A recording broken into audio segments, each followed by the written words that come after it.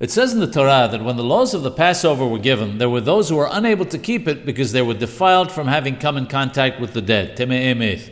The Gemara of Sukkah provides different scenarios as to what the exact case was, including the likelihood that it was those who were occupied in the burial of someone who had no relative to take care of it for him, what's known as a meth muswa. They were unhappy that they did not have the opportunity to perform this commandment, this muswa, and brought their case to Moshe Rabbeinu alav shalom. God told Moshe Rabbeinu that anyone who had been in contact with a dead person or had been traveling should do the Passover sacrifice, the Korban Pesach, on the 14th of the following month, which is of course Iyar, and eat it with unleavened bread and bitter herbs, with masa umaror. There are no remarkable customs for this nowadays. Sephardim and many Ashkenazim have the custom of not reciting Widui and Tehina because it's a happy day. Some have the custom of eating some masa on this day also.